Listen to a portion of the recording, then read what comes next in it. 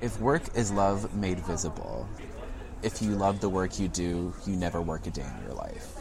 And Absolutely. Thankfully, at this current juncture of my life, I have a lot of people where interacting with them, investing in them, is a worthwhile version of work, where I do what I love.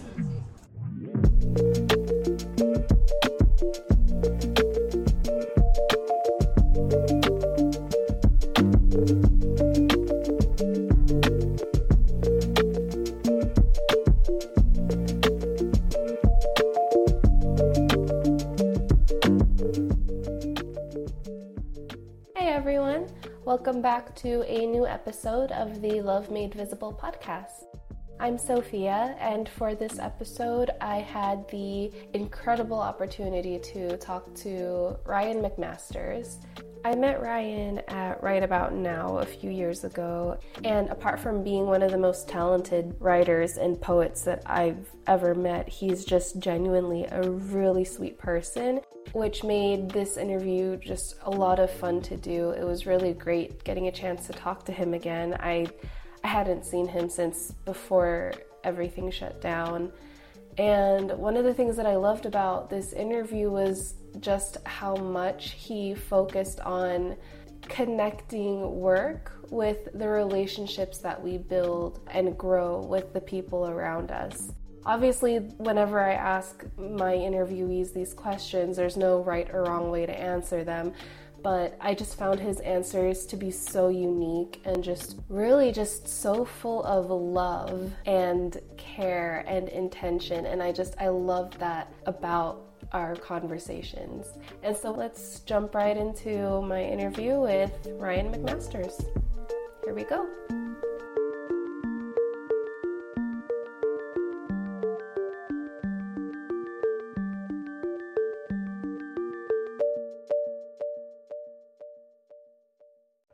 Ryan McMasters. Hello, Sophia. Long time no see. Thank you. Yeah, so happy to be here. Yeah. This weather. Oh my. Yeah. Don't get me started. It is currently, what, like 50? 50. It is 50 degrees in November in Houston. And yesterday it was 80. I know.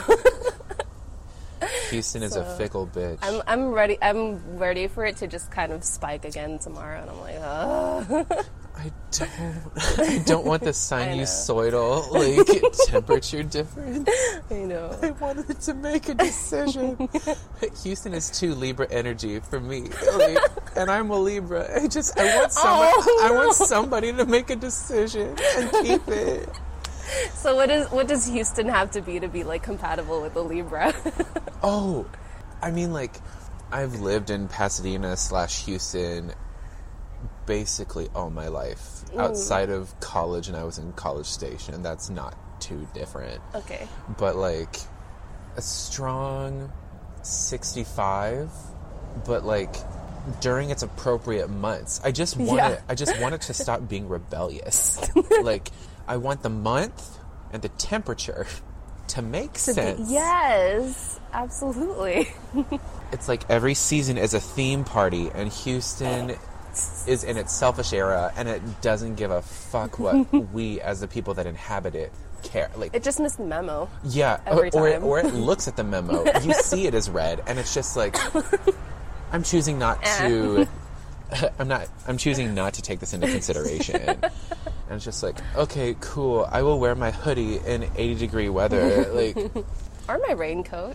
Thankfully, I'm like, this new job is just like go from car to tiny little box that's already cold, right?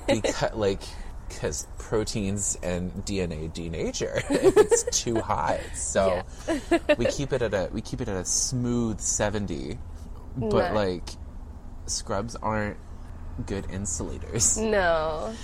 Not unless you want to go for like the thermal underneath it, in which case you'll probably like be sweating the rest of the day. Yeah. I don't. I like a separation of church and state metaphorically in regards to like, I want to sweat when I want to sweat. So, That's like, fair. if I go to a gym, let's sweat that salt out. But, like, at work, it's a sit-down job. Yeah. Not really interested in sweating there. Just sitting. Yeah. And sweating. I get it. It would feel like a read on my life. Just like, I'm sitting, doing nothing, yet I'm sopping in sweat. I need to get my life together. Like, I'm sorry for all the meandering. No, you're totally fine. We're here to accomplish something. We're here to be excited about poetry. We are excited. I'm excited. I believe you. I know it's You made it's a podcast. Totally fine. It's totally fine. Actually, you answered my first two questions without me asking. So I'm like, dude, we're the this same guy came to work.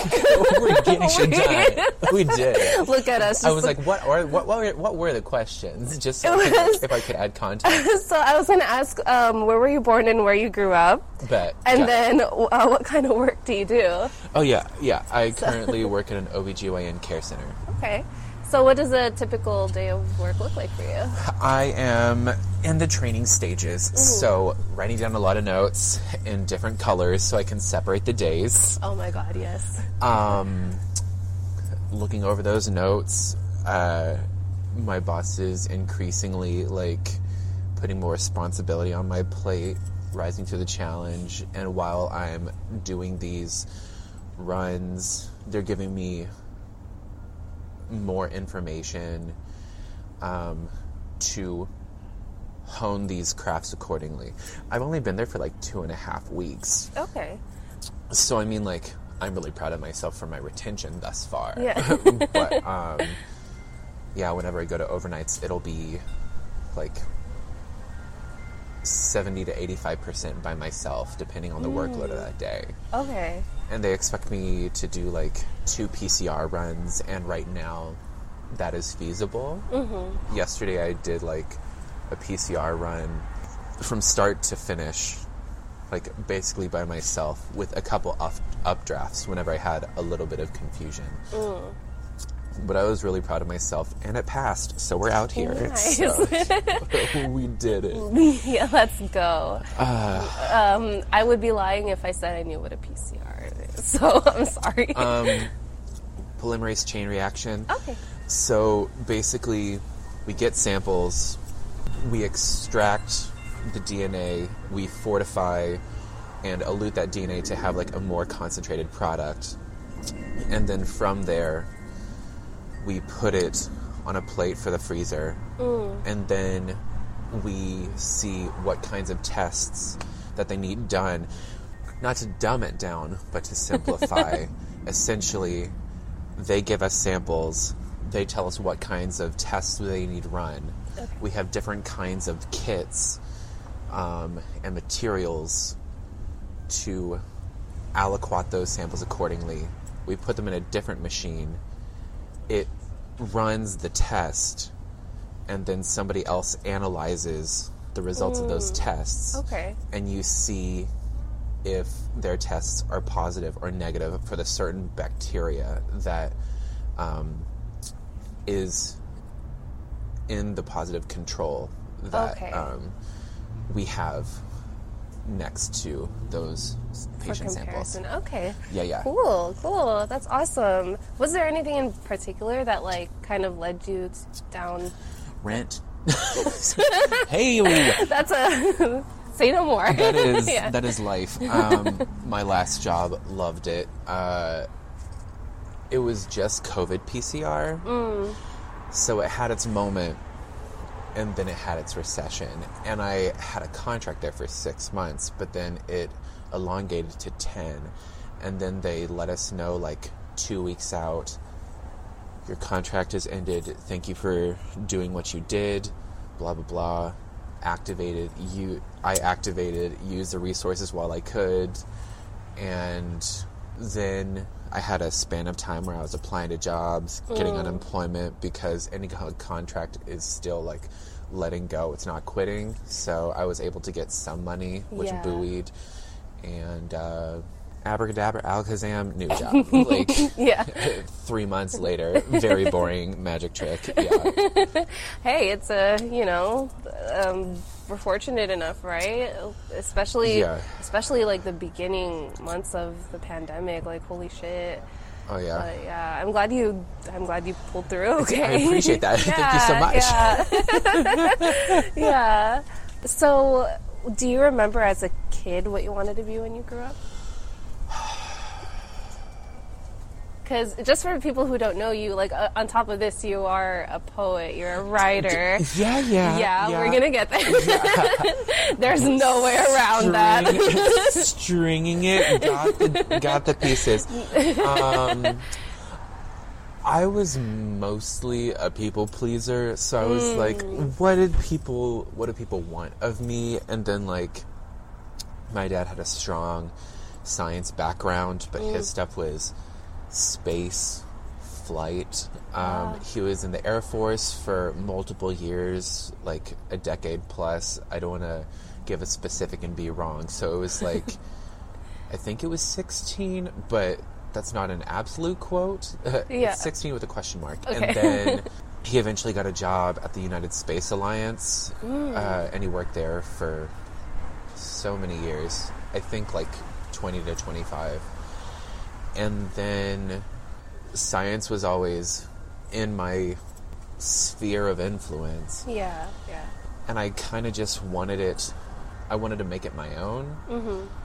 And then I went to college, and I started out in biology because that was general enough. And I had a really good AP biology teacher, so that definitely steered me in a direction. Yeah, yeah.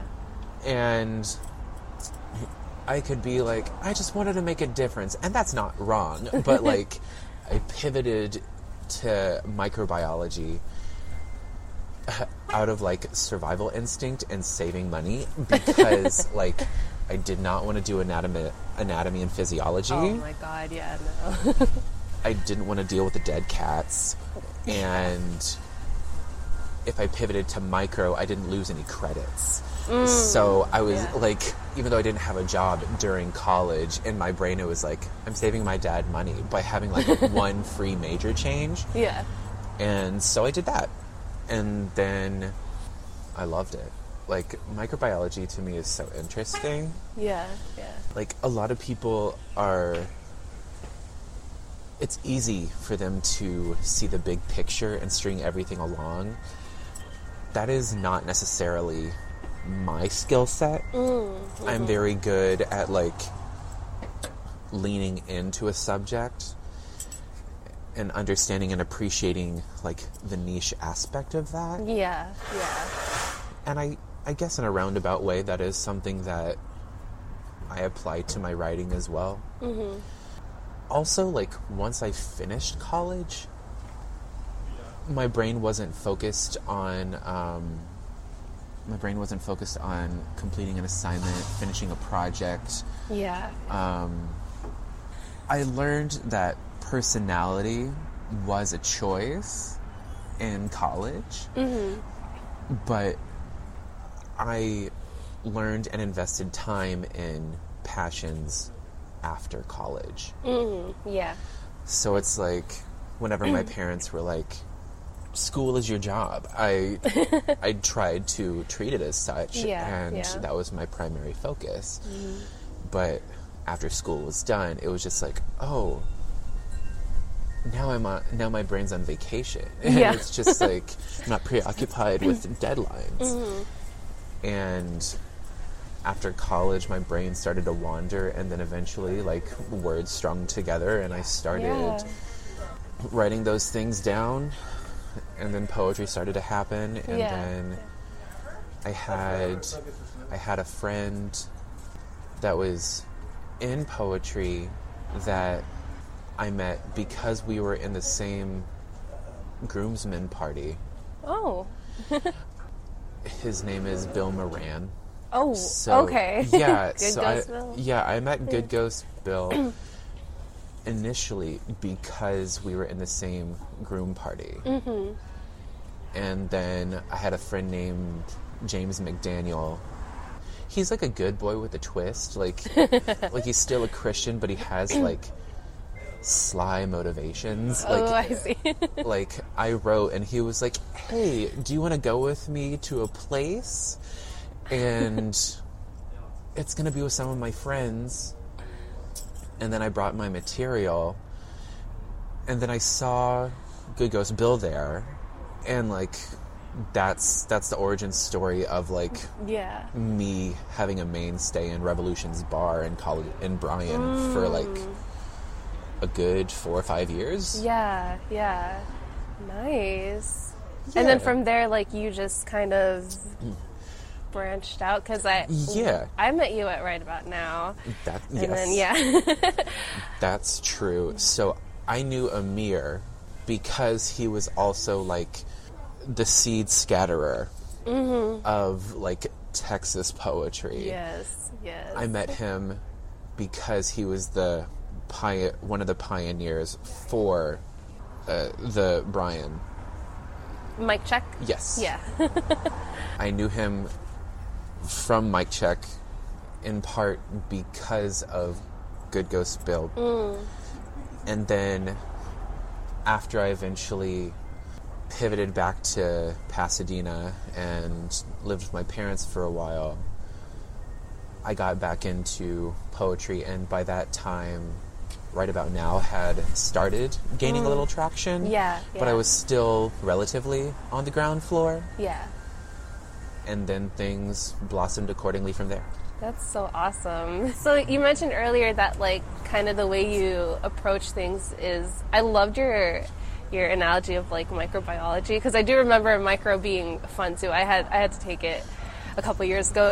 It was not easy, but it was fun. Right. Like, surprisingly, I would take it, like, again, just as long as it's not anatomy and physio. Holy shit, I will take micro over and over again. But right, yeah. But yeah, I love that you focus more on, like, mainly, like, not always, like, the building blocks, but kind of, right? Like, kind of the things that make... So, like, as far as it, like, translating into your poetry, into your, like, writing and stuff, what do you typically, like, what do I typically write about? Yeah. Recently, like, gay shit. Grief. After being in poetry for almost, if not a complete decade of my life, I've slowly figured out, like, my writing style typically has this 3-tier system of sorts, or I've recognized, like, the momentum and the dips and troughs and, like, tops of it all. And like, at this point in my life, whenever I'm actually inspired, I pivot more to, like, different forms, or, like, trying to access humility and ask people if they can send me a prompt or something. Before that, it was processing my sexuality, where my place in the gay community was, if I wanted that. I first went into poetry because I was a good little Christian boy, and it was like a access point for testimonials or something, while still being, like, honest.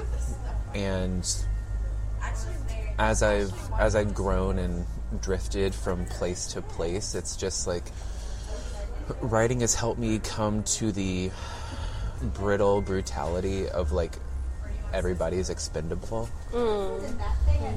And it's like, it's not my intention to be bleak, but it's just like, whenever I was in church, there were stipulations that I had to follow, but then it compromised, like, who I could be completely. And a lot of people that, from my personal experience, in regards to aspects and tenets of Jesus, people are really good at implementing the way and the life, but they're not really good with the truth. And I think for poets of any kind, that's the main focus.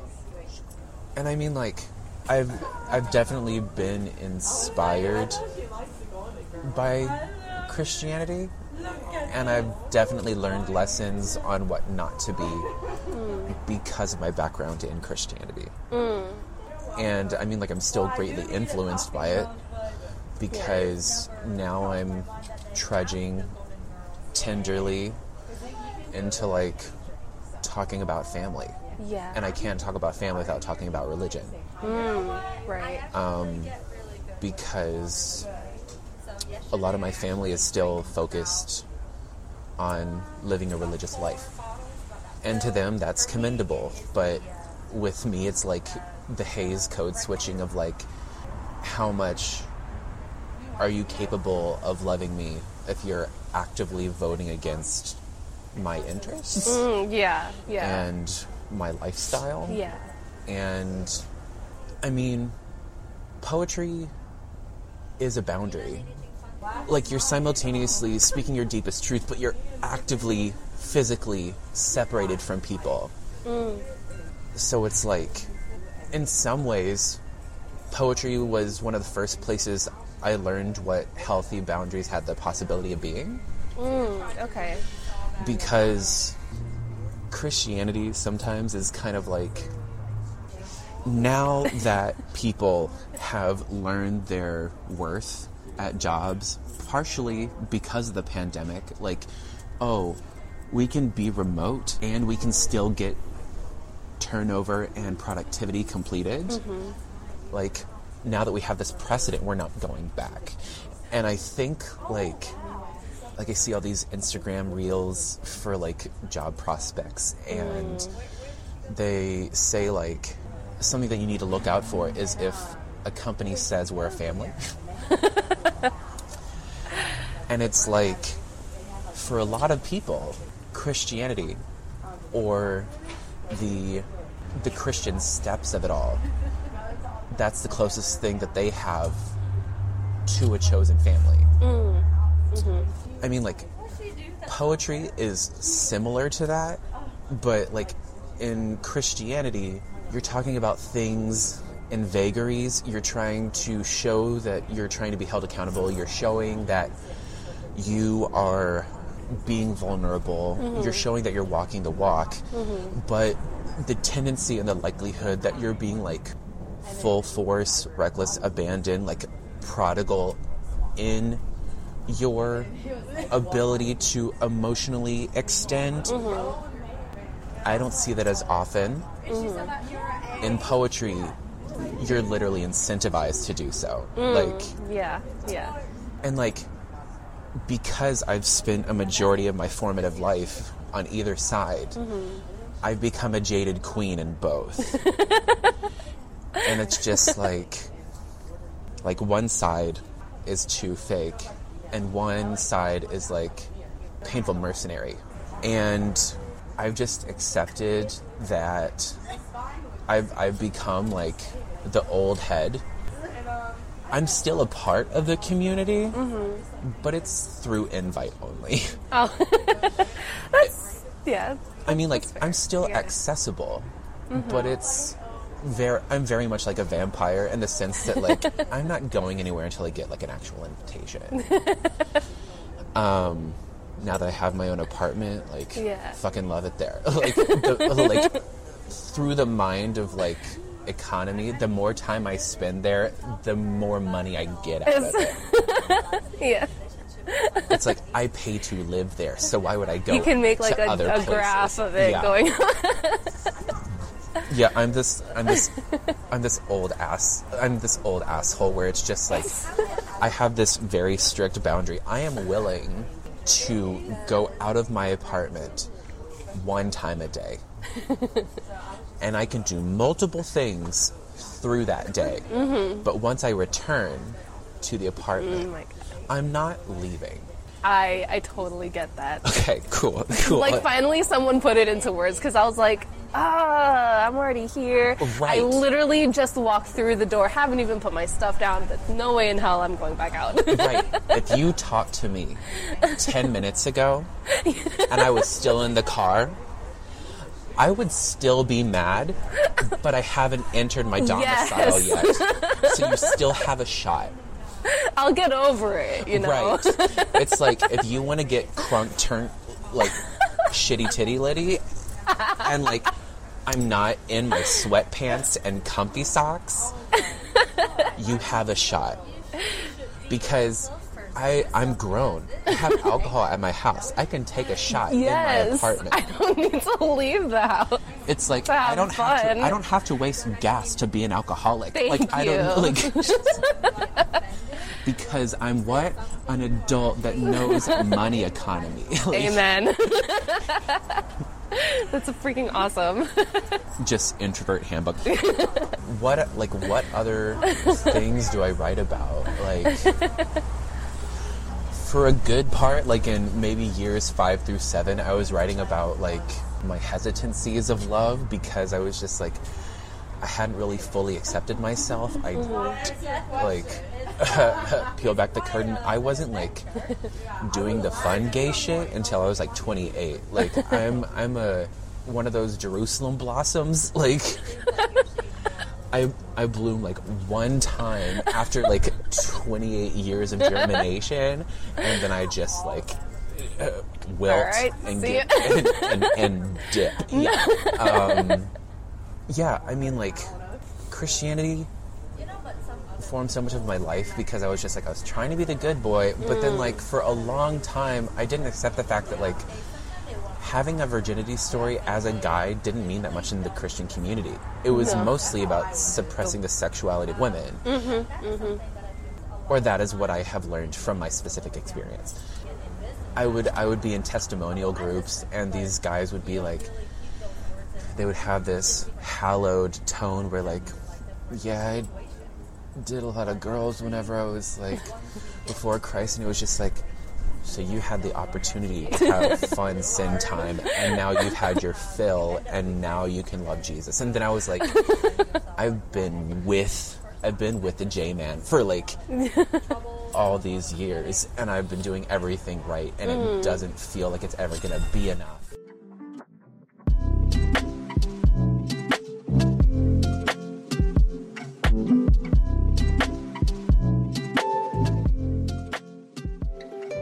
My crisis of belief started whenever, like, my friend Christian from Mic Check took his own life. I'm so sorry. It rocked our community.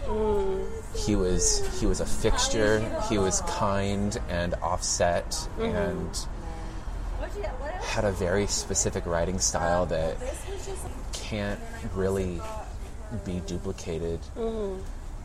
He was a good person, and he deserved to be remembered. And I think it was just like the level of irony for me that hit different. Yeah. Like, a guy named Christian took his own life. It was a lot. It was painful. Yeah. My heart fucking fractured. It was a lot. Yeah. And it was when worlds collide. And I really like compartmentalizing. Yeah. Because it's like, if one thing taints something, then it taints everything. And his life was a blooming, and then, like, the after effects was a tainting. And I needed to take a break from poetry for a while. I was getting over that. And then eventually I got back into poetry, and that's whenever Right About Now happened. And then it gave me a purpose again, but I needed a break. It's kind of like weaning yourself off caffeine. Like, sometimes you need to take a break from it to truly appreciate what it can do to invigorate and, like, bring a lightning bolt in you again. Yeah. And Right About Now and that generation of that community did that for me. Yeah. So I'll forever be thankful for the Right About Now originators and stuff like that. Yeah. They're doing amazing work. They have become a fixture. in Houston, and I'm glad that they are growing. Yeah. I'm just kind of putting myself it's not hospice. It's not stasis. I kind of feel like I'm a Pokemon in Nurse Joy's nursery. And I'm still growing. Mm-hmm. But I'm trying to learn to take care of myself. Yeah, absolutely. Because it's like cradled by Christianity and then supported by family. And then college money was paid for. Thankfully, I don't have debt. But now that I don't have people financially helping me as much, like, I have to find ways to take care of myself. Mm-hmm, mm-hmm. And sometimes I joke, like, I've been a people pleaser for so long and I'm in my selfish villain era, but it's just like, I've said it before and I'll say it again, like, the only villain I'm willing to be is like a returner of energy. And because I have a good view of myself now, partly because of the freedom-infused opportunities I've had from poetry, from Mic Check, from Right About Now, I know I got my shit, and I know that I am the shit. So it's just like, yes. If people fuck me over, the best revenge I can do to them is not be in their life. Yeah. And it's... Don't even give them, like, the time or the energy. Yeah, like, in a continuous... In a through line, just like I won't waste gas unless I'm getting paid. Yeah. You know? Like, yeah. Or I'm getting like some sort of compensation for it. I'm not willing to invest my time into someone that would not invest time in me. Like, that was the problem in the first place. So if I hear that they did something bad, I might chuckle, but I'll still mind my business. Yeah. It's like, whenever you realize that, like, poetry is pivotal and necessary, but it doesn't have all the answers, you have to accept that, like, the work is on you. Writing about your pain is cathartic, but if you don't process the pain, it's not going to be better than that. And partially because of the pandemic, partially because I was dealing with the loss of my father throughout the pandemic, I had to focus on what I needed for healing. Because, like, just like in hospital papers, like, you can process something forever, but if you don't let it go, it stays with you. Yeah, it's just sitting there. And eventually the papers are going to pile up, and that's not healthy. And honestly, just looking at that pile is an act of stress. Yes. So I am still writing because poetry was majorly a processing tool for me. And it's not that I'm not processing things healthily now. It's more like I have less to process, which is a good problem to have. Right, yeah. That means you're kind of making a dent, right? Right. There is less paper in my pile. Yeah. And something that I learned from the iconic, the unassailable, the one that only Ebony Stewart. Oh my God. If you were Pride and Joy of Houston. Right. If you are not writing, you need to be reading. And I've been trying to find different ways of reading, like different ways of consuming, and I'm not like a mainstay at this place, but there's like a Houston queer book club that I've been to a couple times, and shout out to Abby or Abigail Yeso. I went there one night with my friend Daphne Sanchez and Omer, and I went into like a hyperfixation rant of horror movies and horror culture. Yeah. And we just like straight vibed for 40 minutes, and it was kismet, it was warmth, it was just like knowledge being exchanged. I've learned and discovered different ways, or like different things to be excited about. Similar to microbiology, like I'm really good at fixating on one thing, because if I go between two things, I feel like I'm not giving enough to either of them, and then I have like an inadequacy complex. But then the problem is, these are free time experiences, so why should I have to feel guilt on something that is completely on my own time? Yeah.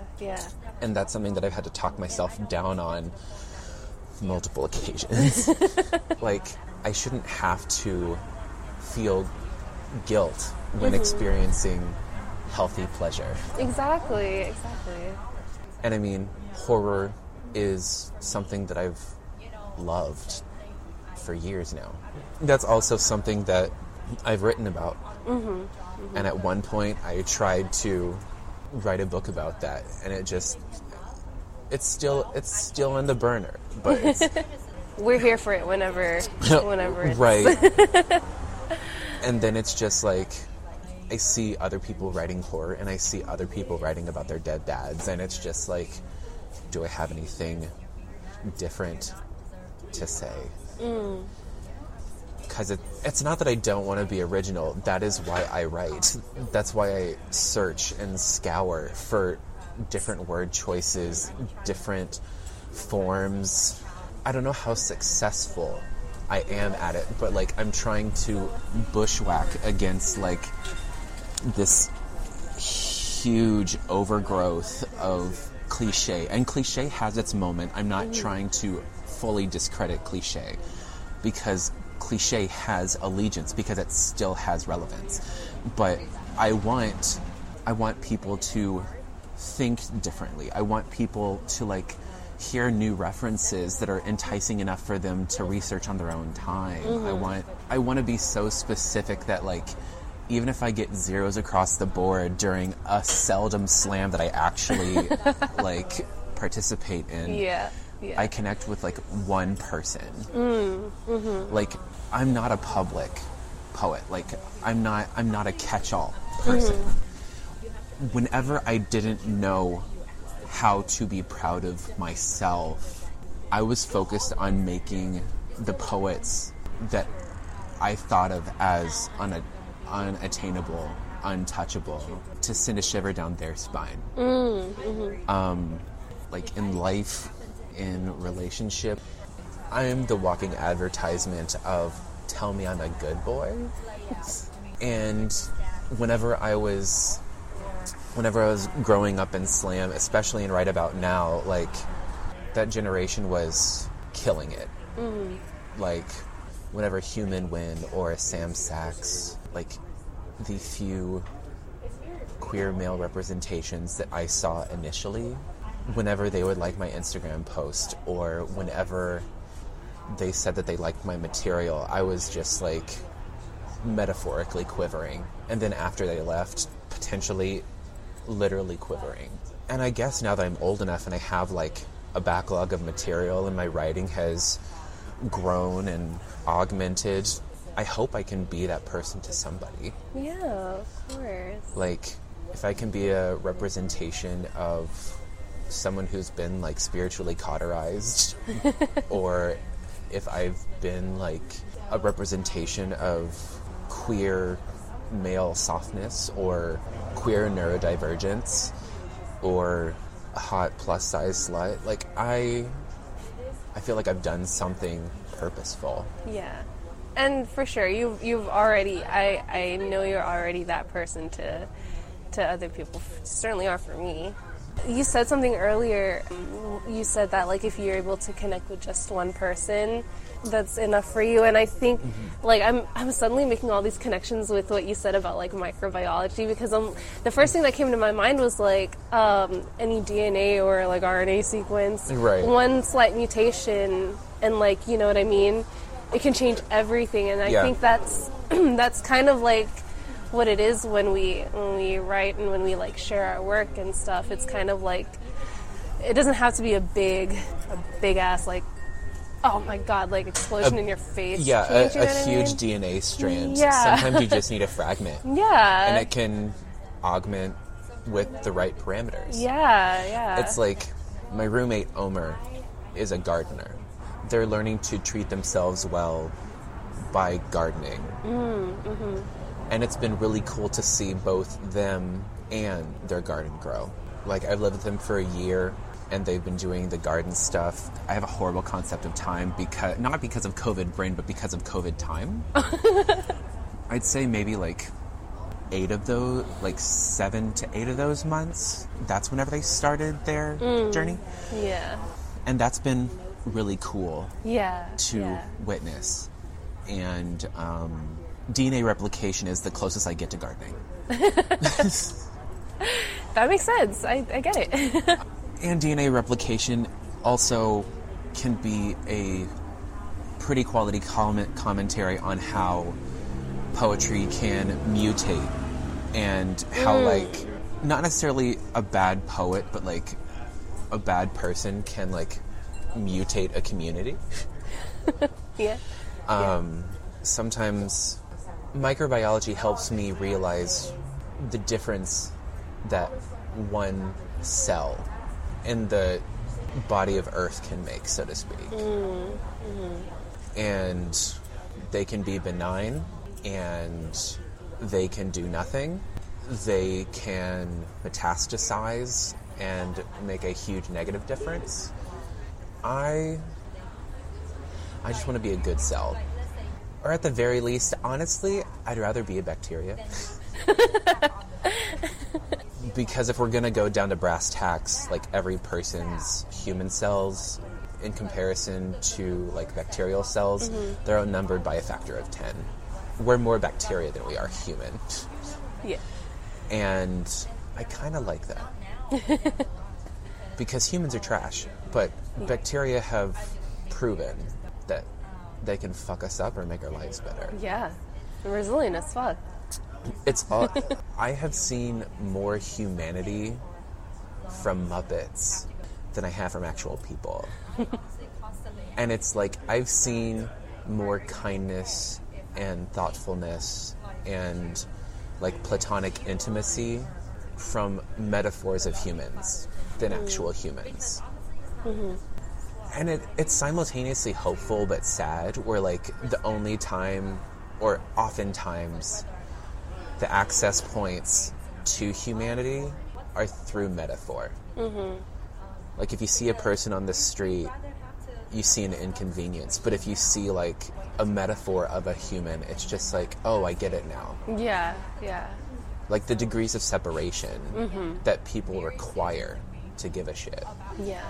Like eventually they get it, but it's also, what do you need the extra level? Yeah. Tell me the first thing that comes to mind when you hear the phrase, work is love made visible. Think of my friends. Think of Omer. I think of my work friends from my most recent job. If we're going through that definition, it's about effort that doesn't fatigue you. Because then there's work, and then there's strain. I see. And, I mean, doing the work in the community is this podcast. Well, like, you were kind enough to ask, and I was just like, I'm on the shelf, but I have the time. You were kind enough to say yes. Right. And I was just like, why not be on a podcast? Like, why not enable my waning narcissism? What a delight. Why not start my day fresh and then do other errands so I'm not going back to my house too early? I don't try to buy my friends' relationships. I also don't have the expendable income where that would be overtly possible. I am at a current point in my life where if I show up, like, that's the gift. Also, in part by living with Omer, like, understanding that social life isn't bad It isn't an inconvenience. You just have to have the internal conversation of, like, who's worth the work. Mm-hmm. I was one of the oldest workers at my most recent job, and there were some people that I just naturally gravitated to, and we would just take care of each other. Like, we would see how each other were doing. We would take food orders whenever the food would come in. We would check in with each other and see if we had water, if we took a break. And, like, I took them under my wing. They became, like, my work kids, and still talk to them to this day. And it's just, like they gave me, like, on Father's Day, they gave me this gay dad cookie cake, and I nearly fucking cried. I welled. Like, it was very unexpected. And it was just like, oh shit, this is real though? Like, and, like, as the years progress, whenever biological family can't move past their past version of you, sometimes you find more value and put more effort into chosen family. And I still find iterations of work with biological family, but I am at a point in my life where I am old enough to make the choice to invest in the people that unapologetically, non-stipulatory love me. And that is, we're going for a combo breaker here. It's like, if work is love made visible, if you love the work you do, you never work a day in your life. And absolutely. With a lot of people, thankfully, at this current juncture of my life, I have a lot of people where interacting with them, investing in them, is a worthwhile version of work, where I do what I love. That was amazing. Thank you so much for that. Well, I just have one more question. Sure. Is that okay? Okay. Advice you would give to your 20-year-old self? 20-year-old self? Yes. Have more fun in college. Yeah. Don't censor yourself. You're doing great. Get tutoring for molecular and cell biology. Go to the gay bar in Bryan. Kiss some dudes. Do more than that with dudes. Hell yeah. Understand what healthy intimacy looks like, so I don't have to deal with it now. Understand that family is just a word, and it requires more than just a definition. Mm-hmm. A lot of people sit on the concept of family rather than doing the work of family. Yeah. And they think that they can rest on their laurels of being a part of your family whenever you didn't choose to be here. Understand that your parents are human and they're doing the best that they can. Also understand that your sisters are from a different generation and they're going to love you to the way that they can, but if it's not everything you want it to be, don't try to look for gratification in places that you have time tested that it's not going to be successful. Sometimes persistence is just another version for false hope. I've grown up long enough that it's pointless to try to change people. And being in Christianity for so long, people that weren't Christian, in large part, were turned into fix-up projects. And sometimes it worked because people were messes that wanted to be fixed. So I commend them for finding closure to a past life or finding absolution where they couldn't find it elsewhere. But sometimes presumption does more harm than it will ever do good.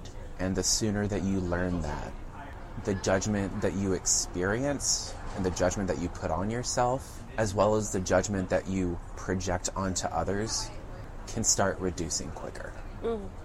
Amen. So there's that. Yeah, thank you. Yeah. That was it. That was so awesome. What a delight.